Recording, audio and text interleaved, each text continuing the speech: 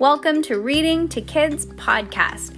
I'm your host, Jenna. And I'm your host, Peyton. And we're here to read to you or with you.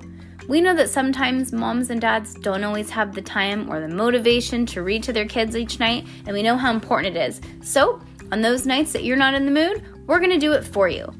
Can't wait to read with you. Good job, Peyton. High five.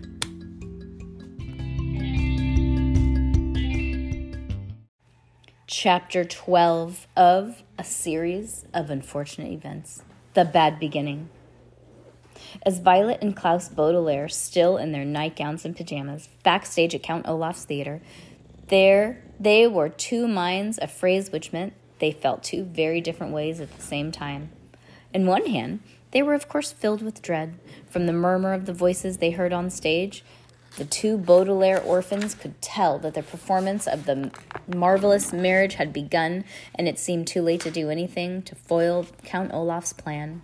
On the other hand, however, they were fascinated as they had never been backstage in a theatrical production, and there was so much to see. That doesn't sound like exciting, huh? What would you do if a creepy man adopted you and said that you had to marry him? Mom, I don't know. Oh my gosh. What do you think I would say? I don't know. This is just terrible. Exactly. I would say, find Mr. Poe. Stop. All right.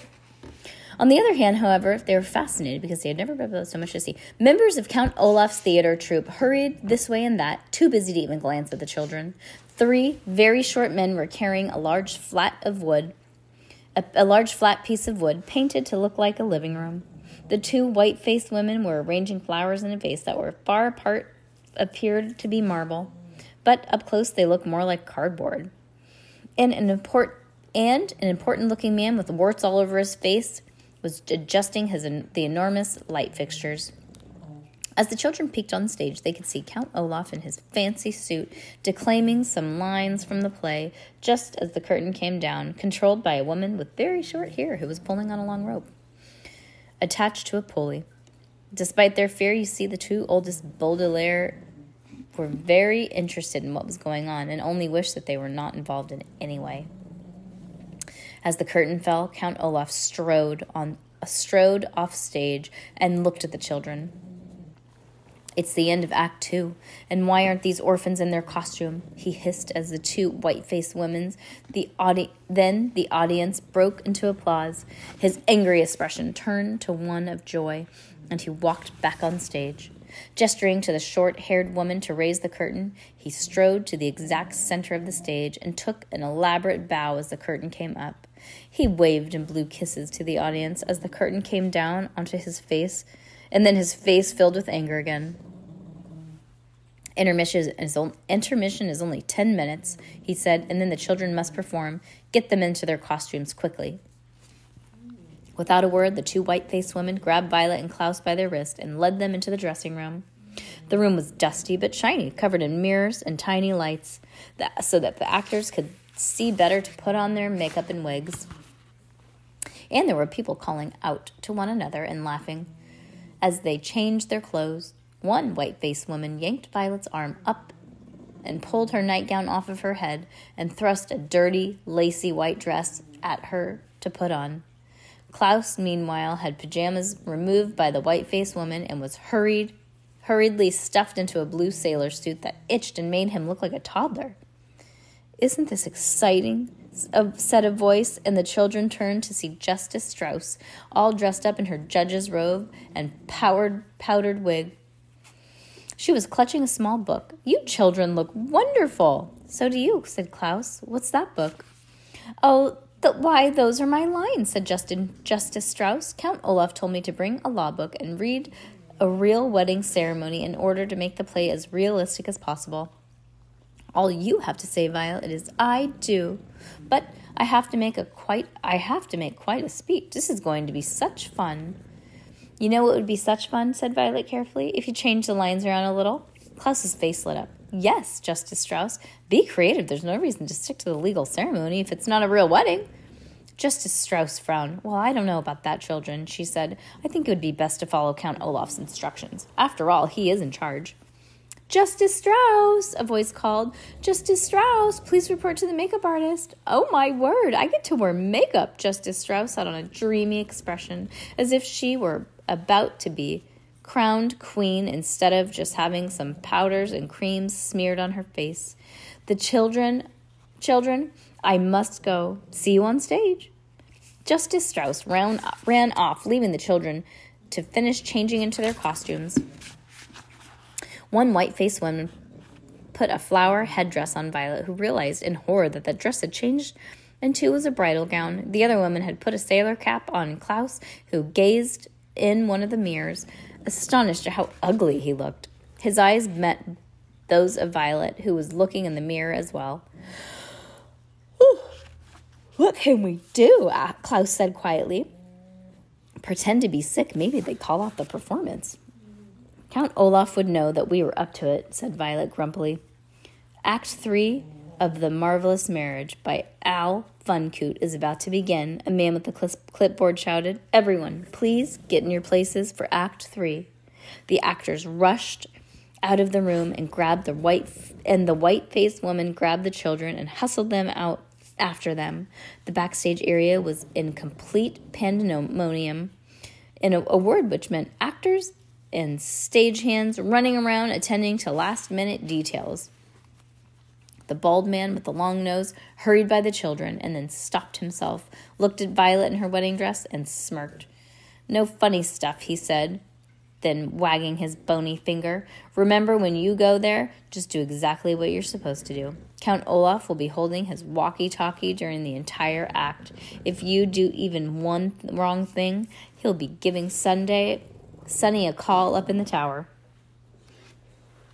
Yes, Klaus said bitterly.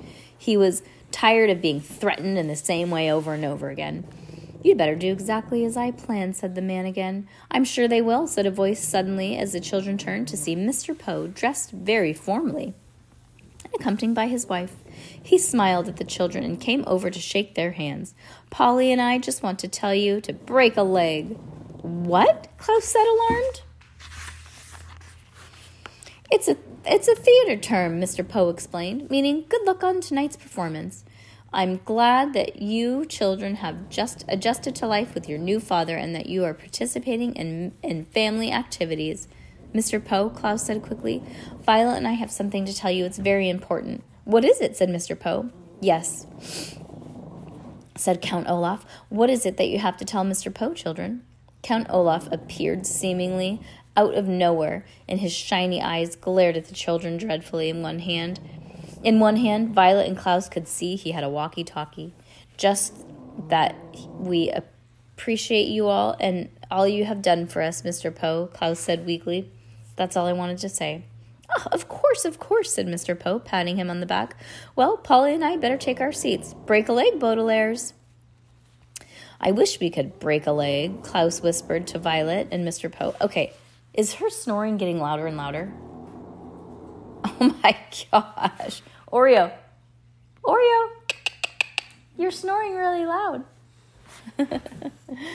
You will see soon enough, Count Olaf said, pushing the children towards the stage.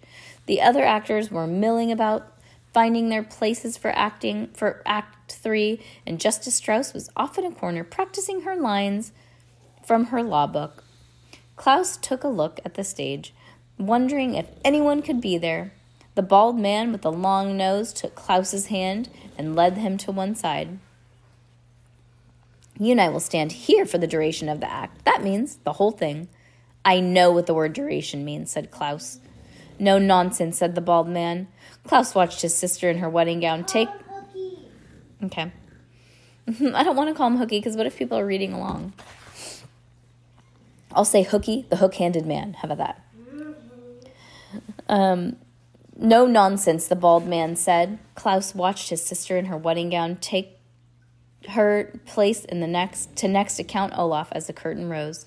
Klaus heard applause from the audience as Act 3 of The Marvelous Marriage began.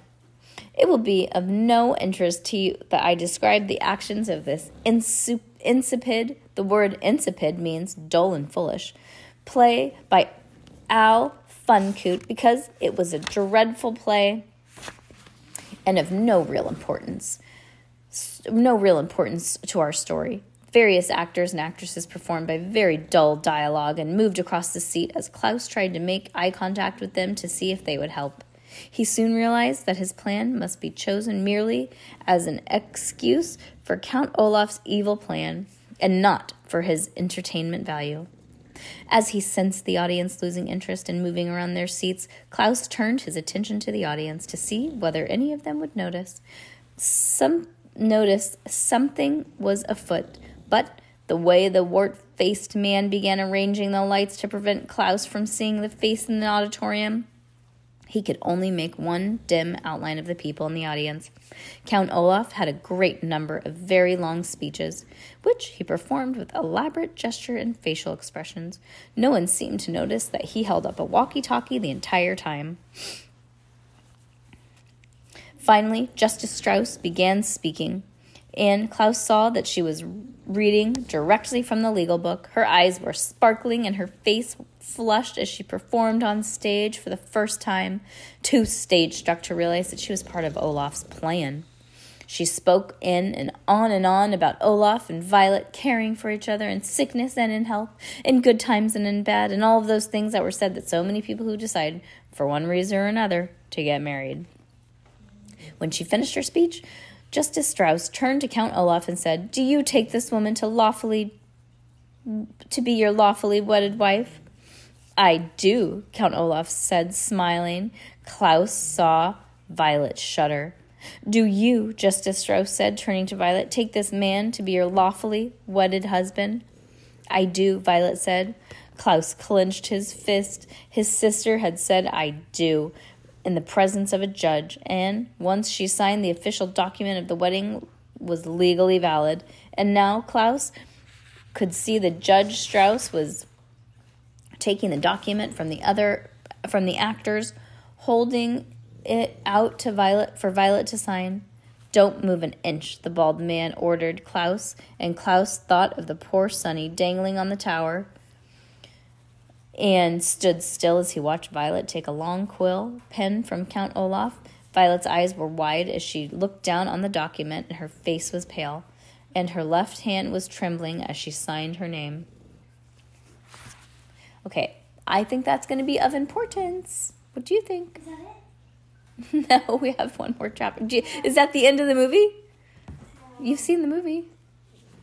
No, I meant like, is that the end of the chapter? Yeah, that's the end of the chapter. Okay.